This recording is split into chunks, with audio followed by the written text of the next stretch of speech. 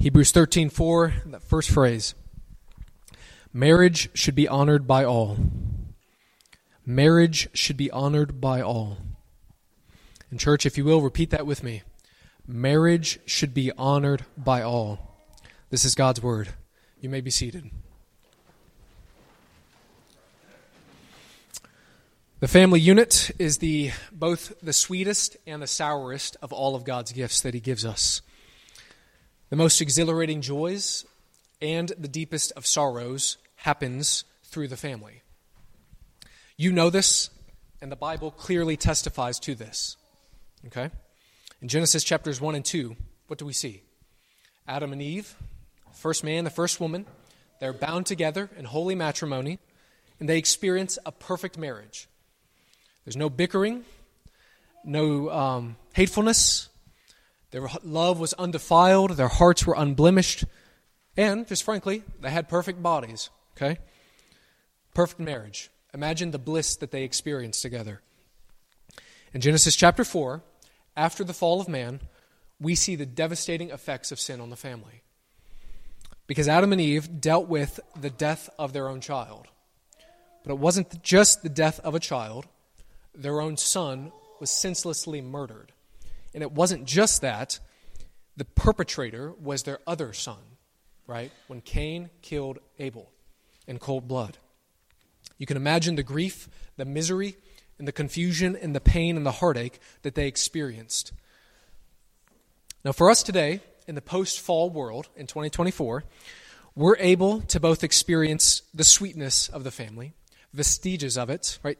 Some after effects of it, some little breadcrumbs of it, and we also taste the sour components of a sin-tainted family. We all have experienced that in one way, shape, or form. Now, this morning, I'm addressing kind of three groups of people today, okay? When I'm focusing on the topic of marriage. Understand that many of you here are married, okay? So I'm speaking to you if you are married. Some of you were married before, and you may have been widowed or you may have been divorced. And some of you are single, whether you're, teenager, young adult, or you've just never been married in life. Right? This truth applies to all of us, okay? Let me explain why. As Christians, our goal is kind of twofold. There's a lot of goals in the Christian life. I'm highlighting two this morning, okay? What are they? Everything that God creates, every good gift that he creates, we are called to receive it as he intended it. Okay? So if God created food, we need to receive the gift of food as he intends. Right? To strengthen us, to nourish us, to give us joy, and not for the sake of gluttony. Right? You can fill in the blank with anything. You have to receive the gifts that God has created as he intended. But then secondly, every Christian is called to submit every component of your life to the Lord's design. Think about the topic of money. Okay, that's another gift from God. What does God's word say about money? What is his design? What is his purpose for money? We need to understand what God's word says, and then, subsequently, we need to submit our own finances to the Lord. Okay? Understand what his word says, and then submit your life accordingly. So for us today, all of us are called to obey Hebrews 13:4. Marriage should be honored by all. Marriage should be honored by all. This is if you're single. This is if you were married before. This is if you're currently married. The institution of marriage must be honored by all. No matter what it describes your current state, we all are called to honor marriage. And if we are going to do that, if you are going to do that in your own families or in your own life, you have to understand what is the blueprint of the family. What is the design of the family? Why did God make the family in the first place? What is husband and wife? Okay? The family unit, there's a lot of concentric circles, right? There's husband and wife, there's parents and kids, there's that nuclear family with grandparents, with aunts and uncles and cousins and everybody in between, all right? There's times and place to address all of those different components of family life. But this morning, for the sake of time, I want to look at the foundation of family, which is really the foundation of civilization, and that is the institution of marriage. Two big points for you today. We're going to look at, number one, the headship of husbands, and number two, the submission of wives. Two very controversial sides of the same coin, all right? But let's dive into God's word to see what he says about men and women, husbands and wives. Ephesians chapter 5, turn there with me. Here's an underlying thesis as you're turning there, just to refresh your mind. What are we doing? Whoever designed it defines it. Okay? The Lord designed marriage. God defines marriage. The culture does not define marriage. Your own personal desires and likings does not define marriage. The courts do not define marriage. God alone defines what marriage is. Okay? Not only who, right, one man, one woman, we got that, but what should the one man and the one woman do? What are their roles that God has called them to live out, to obey? God designed it. God defines it. He sets the parameters. What does his word say? So firstly, the headship of husbands. Ephesians 5:23 and then 25 to the end of the chapter. For the husband is the head of the wife, as Christ is the head of the church, his body, of which he is the Savior. Then verse 25. Husbands, love your wives, just as Christ loved the church and gave himself up for her to make her holy, cleansing her by the washing with water through the word, and to present her to himself as a radiant church, without stain or wrinkle or any other blemish, but holy and blameless. In the same way, husbands ought to love their wives as their own bodies. He who loves his wife loves himself. After all, no one ever hated their own body, but they feed and care for their body, just as Christ does the church, for we are members of his body. For this reason, a man will leave his father and mother and be united to his wife, and the two will become one flesh. This is a profound mystery, but I am talking about Christ and the church. However, each of one of you must also love his wife as he loves himself, and the wife must respect her husband. So what is headship? Okay, that's the big word, that's the big buzzword, the controversial word. The husband is the head of the wife, as Christ is the head of the church. What is biblical headship? If you're taking mental notes, physical notes, here's my stab at it, okay? What is biblical headship? It is the calling and role of husbands. Got that? The calling and role of husbands to initiate loving, self-giving acts of service. To initiate loving, self-giving acts of service and speak life-giving words for the good of the family and the glory of God. Let me say that one more time throughout. What is headship? What does it mean for men to be the heads of the home? Headship is the calling and role of husbands to initiate loving, self-giving acts of service and speak life-giving words for the good of the family and the glory of God. If you want to understand what headship is, two big places, Genesis 1 to 3, and then Ephesians 5 right here. What do we see from Genesis 1 to 3? Okay, so this isn't just a New Testament doctrine. This is rooted in God's creation order in Genesis 1, 2, and 3. What do we see there? Well, literally, when it describes and shows us who Adam is the head of the family. What does that simply mean? In one sense, it means Adam is the source of the woman. How did God make man and woman? He created man from the dust of the ground, okay, formed and shaped him, and then breathed into man's nostrils the breath of life. How did God make woman? Not as a separate entity. He didn't go over there to that dirt pile and make her. He took a rib out of Adam's side and then formed and fashioned a woman from the side of man. What's the implication there? Simply put, literally, man is the head of woman, and that the woman got her life literally from the man. The source is from the man. Think about the head of a river, okay? The head of a river. The water flows from the head of the river.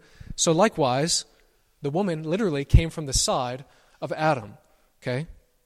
But also, so it's not only the source from, being the head does imply, okay, this is a big word, does imply having some authority over. Before you get all up in arms, let me show you in Genesis 1 and 2. What responsibility did God give Adam? That's a question for you. What responsibility did God give Adam? To name the animals, okay? To name all of the animals. Now this was not just some arbitrary act. Adam, just choose, between platypus and dinosaur, you can choose. All right? It's not some arbitrary naming.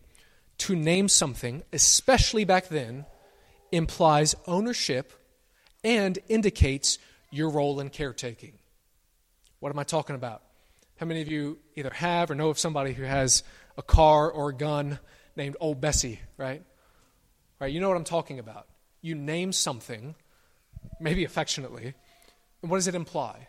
This is mine, but it's also, I'm committed to it. I'm going to take care of it. And that's packed within what God is desiring Adam to do. I want you to rule over creation. I don't want you to just name stuff. I want you to have an active hand and role in taking care of my creation. So then, what do we see? Genesis 2:23. These are the first recorded words of humanity, of all of humanity. What was the first thing that Adam said? Behold, this is now bone of my bone and flesh of my flesh. She shall be called woman, for she was taken out of the man. The first words that were spoken was a love poem. And what did Adam do? He named the woman. Genesis 3, verse 20, we see Adam explicitly, it tells us, Adam named his wife Eve because she would become the mother of all the living. Now, to be clear, this does not imply a wife is property of a husband. Okay, not at all. The sense that is being communicated is that the husband is compassionately committed to the well-being of his wife, and vice versa. To use the words of Song of Solomon 6:3, I am my beloved's, and my beloved is mine. Okay, this is a good, loving, beautiful thing. That ownership, that mutual connection, that mutual commitment to one another. That is what is being communicated there. That's what we see in Genesis 1 and 2 and 3. What do we see in Ephesians 5? The fuller, more robust picture of marriage. Okay? We need both the Old Testament and the New Testament. To understand headship, if you see in Ephesians 5, what must you understand if you want to understand what biblical headship is? Look at the text. What must you understand if you want to understand what headship means? You must understand who Jesus is. Okay?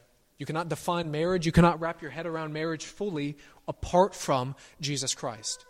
Because as Christ is the head of the church, as Christ loved the church, gave himself up for her to make her holy, to present her to himself as a radiant church, as Christ so loved the church and served the church, so likewise husbands are to love and serve their wives. How do you do that? What does that mean? What does that look like? At its core, and very basically, it means husbands take the initiative. Okay? Husbands, you are called to take the initiative, to set the tone in the family. As one pastor said, he said biblical headship means that the husband gives direction to the family and is ultimately responsible to provide for its well-being. Does anybody know Joshua 24:15 off the top of their head? You would know it if I recite it to you. What is Joshua 24:15? This needs to be the heart cry of every father and every husband. As for me and my house, we will serve the Lord. Husbands are called to believe that, to embody that in the way they live their life, and to literally exclaim that or verbally state it. Right? To remind their families, their wives, their children, honey, kids, family, as for me and my house, we will serve the Lord. Not in name only, but in the way that we live. Men are called to set the tone. 3 things to note about headship, okay? In light of God's design, right there. With any good design, there is temptation for perverting it and twisting it, okay? I think 2 particular temptations that husbands face is to either be passively abdicate or to angrily dominate in the home. Okay? God calls men to lead, set the tone, love your spouse, unconditionally, take the initiative. The temptation, passively abdicate or angrily dominate. How do we fight those temptations? Be anchored in the gospel of Jesus Christ. What do I mean by that? When you've given that command to stop throwing food on the floor for the 37th time, You might be thinking, for the 38th time when it happens, why even bother? I'm not even going to try anymore. Okay? That's passive abdication. I'm not even going to try anymore. Forget it. Nobody's listening. I'm trying to do a good thing. Nobody's listening. Forget it. We stay faithful, husbands, at the task of parenting. Because why? Because Jesus Christ lives in us, and Jesus Christ himself stayed committed to us and drilled the same lesson into our stubborn, obstinate heads over and over and over again. If you don't believe me, look at how he treated Peter in John 21. Okay? He still told the same message to Peter 3 separate times. Do you love me? Feed my sheep. Do you love me? Feed my sheep. Do you love me? Feed my sheep.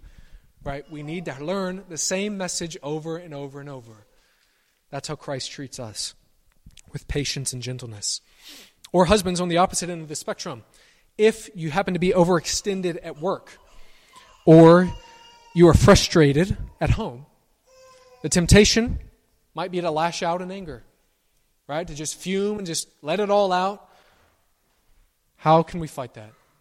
Remember that Jesus Christ lives in you, and that he himself, though we were very arrogant, though we are very sinful, he is patient and gentle with us in our shortcomings.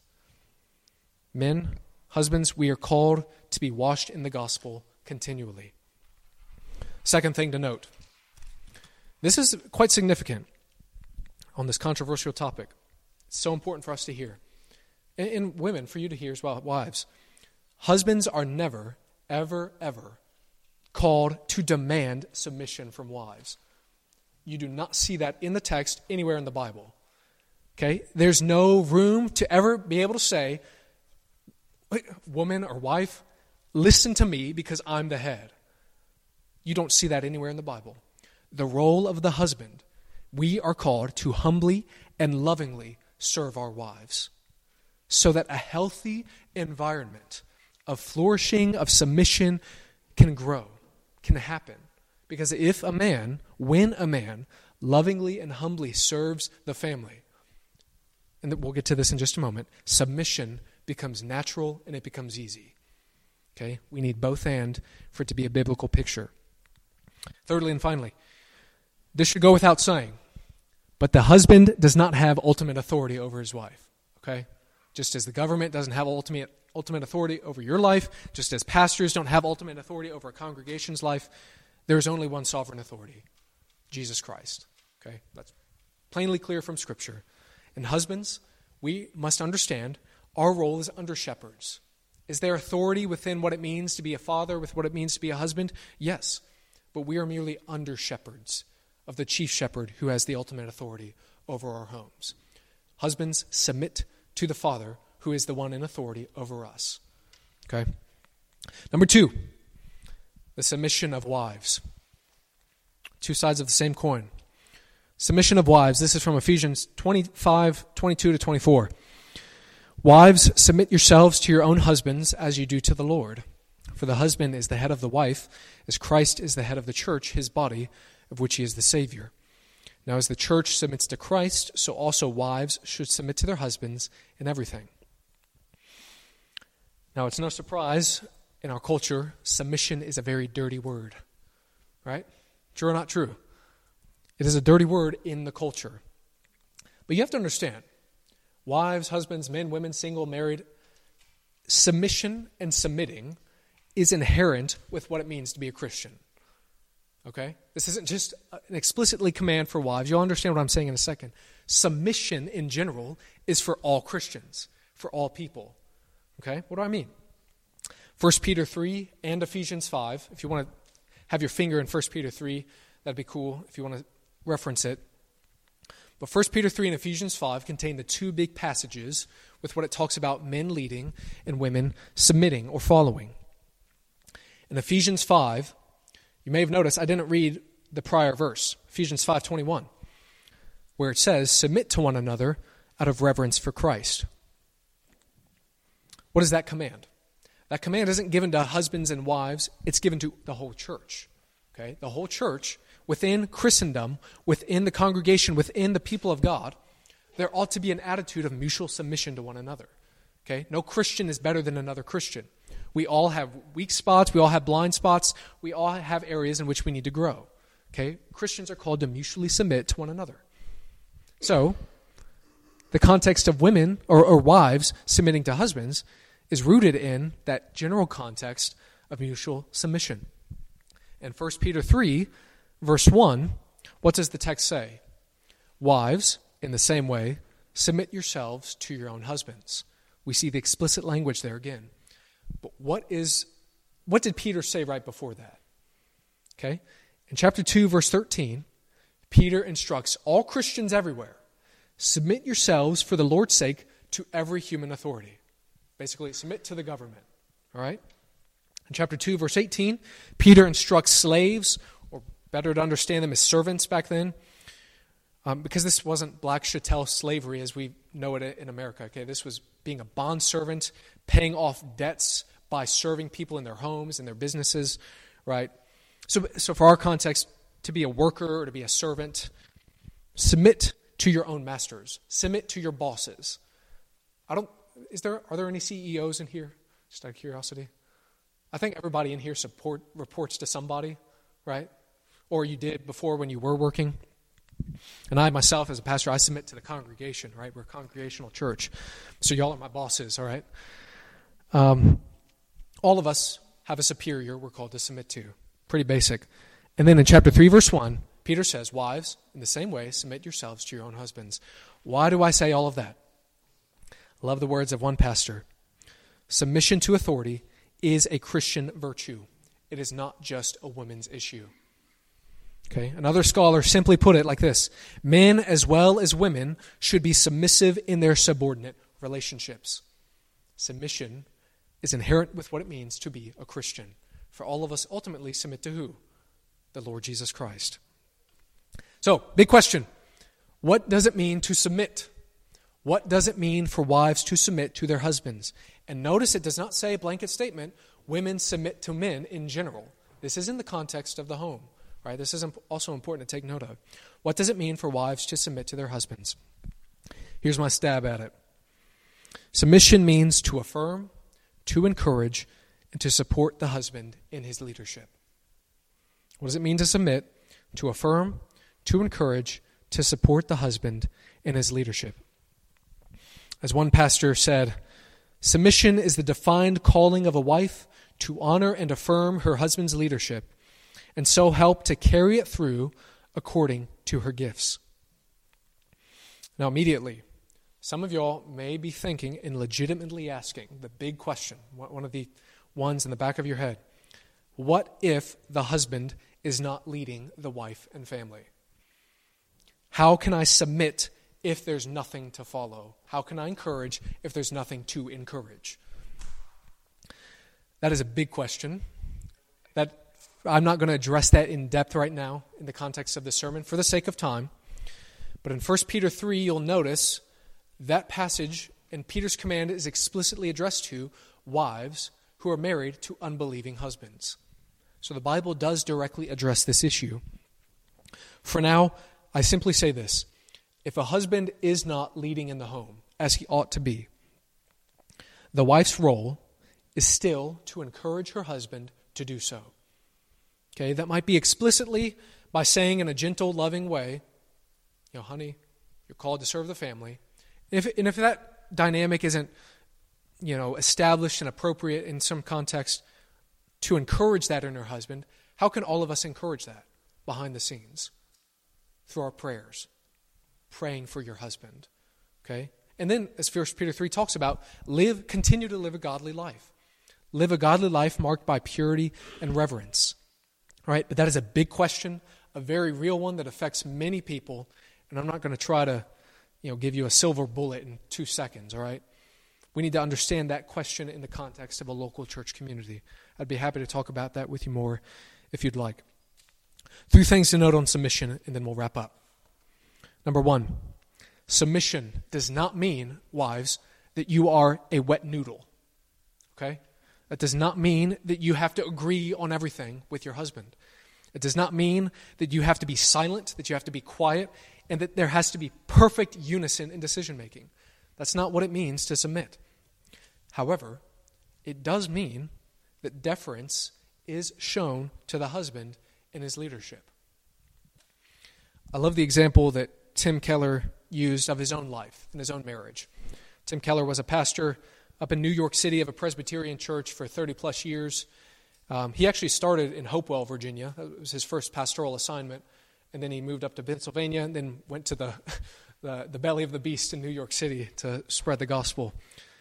But when they were in Pennsylvania, Tim had a very good connection and job with Westminster Theological Seminary. They were well established. They had kids. They had 3 boys. But Tim had this desire in his heart to go and plant a church in the heart of New York City, in Manhattan. Him and his wife, Kathy, they wrestled through it a lot, talked through it, hashed through pros and cons, right? Tim is explaining, I believe this is a call from God on my life. I feel like this is something that I ought to do, that we ought to do as a family, and I really want to do it for X, Y, and Z, so on and so forth. Kathy's response, I think like a lot of great ladies, hey, we're well connected to our church here. You've got a great job. Our kids are young. Why would we want to move to the city with young kids? I don't want to go. She just frankly said, I don't want to go. So Tim, kind of to try to be, honor the wife, to serve the wife, to love the wife, he was like, all right, well, if you don't want to go, then we're not going to go. Is that leadership? I don't think so. Because Kathy immediately gave him the retort, no, you're not going to put that on me. Okay? You be a man and you lead the family. Whatever you end up choosing. If you do end up choosing to go, I will support you. Our family will support you.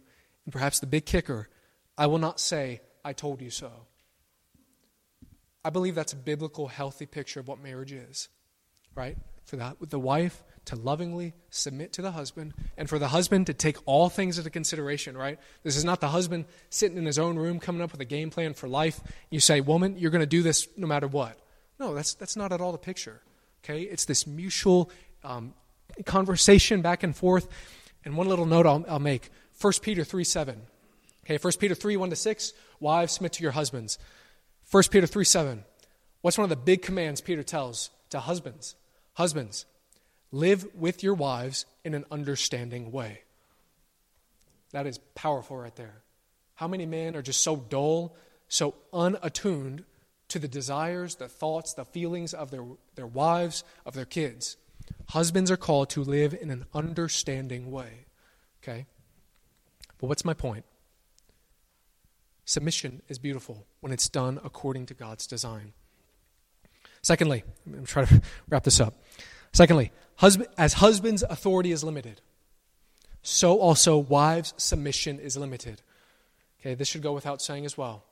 Based on the wisdom of Acts chapter 5, which is what's the famous phrase there? We would rather obey God than men. Okay? We're going to obey God Almighty as opposed to government.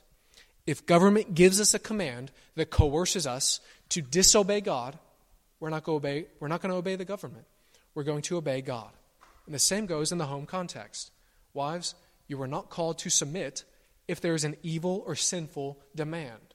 You are not called to do that at all. Use the wisdom of the Lord and submit to what is good and godly.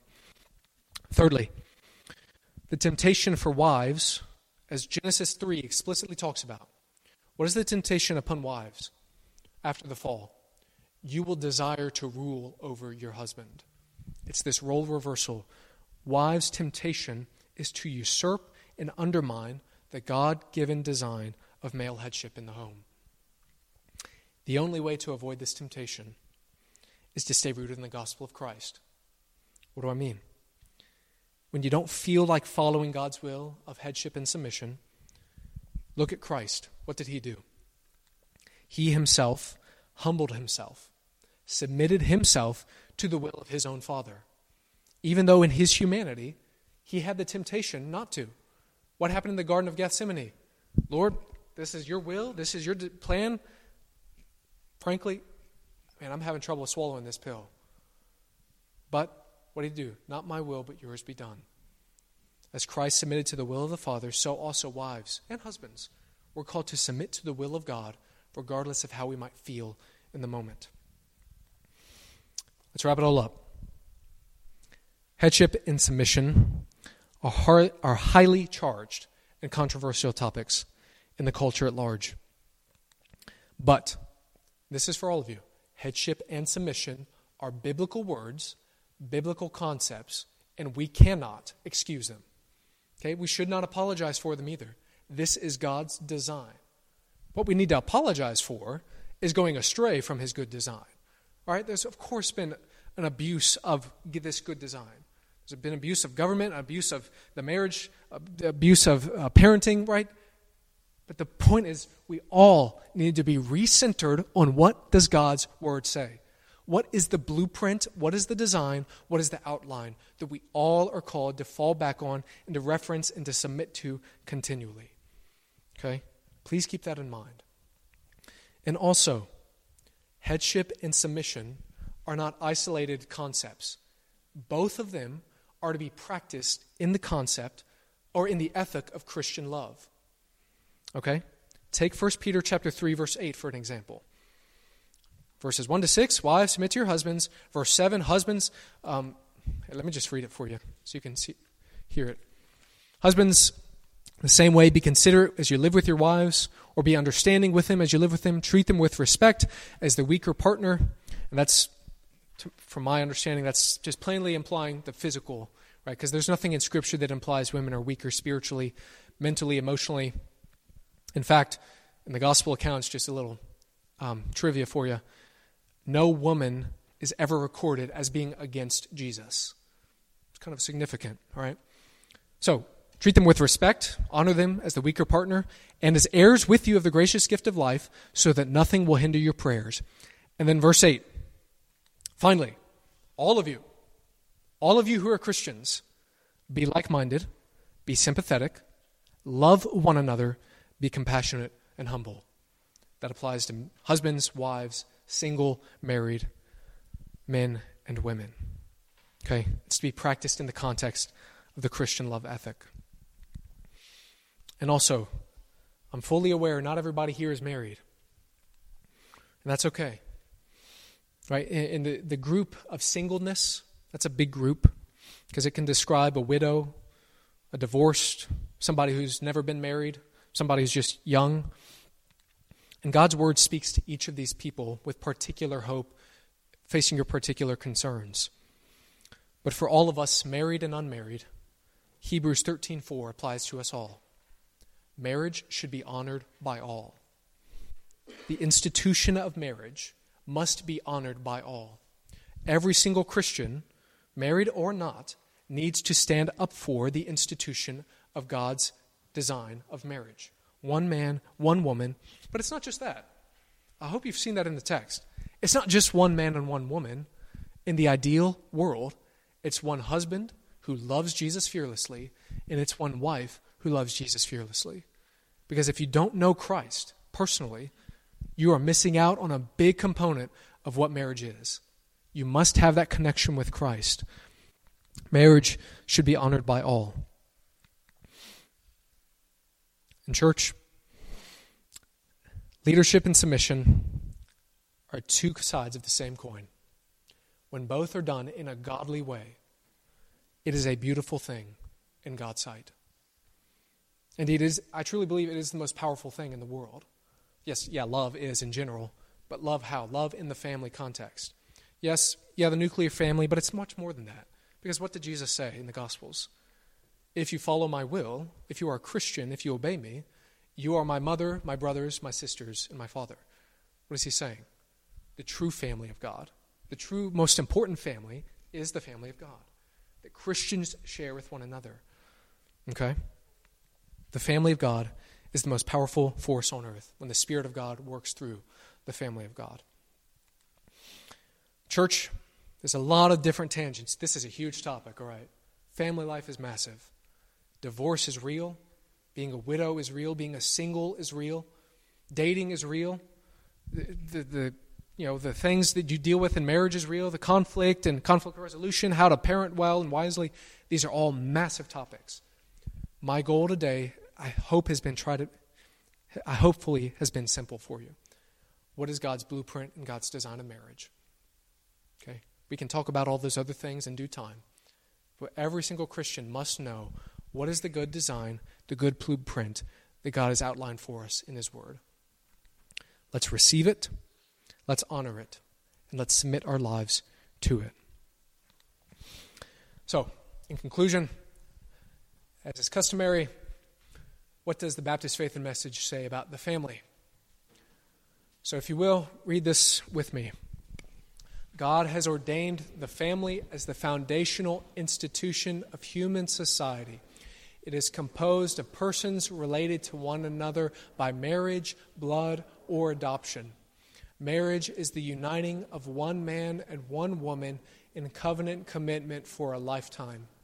It is God's unique gift to reveal the union between Christ and His church and to provide for the man and the woman in marriage the framework for intimate companionship, the channel of sexual expression according to biblical standards, and the means for procreation of the human race. The husband and wife are of equal worth before God, since both are created in God's image. The marriage relationship models the way God relates to His people. A husband is to love his wife as Christ loved the church. He has the God-given responsibility to provide for, to protect, and to lead his family. A wife is to submit herself graciously to the servant leadership of her husband, even as the church willingly submits to the headship of Christ. She, being in the image of God, as is her husband, and thus equal to him, has the God-given responsibility to respect her husband and to serve as his helper in managing the household and nurturing the next generation. One more. Children from the moment of conception are a blessing and heritage from the Lord. Parents are to demonstrate to their children God's pattern for marriage. Parents are to teach their children spiritual and moral values and to lead them through consistent lifestyle example and loving discipline to make choices based on biblical truth. Children are to honor and obey their parents. Let's pray, and then we'll close with the doxology.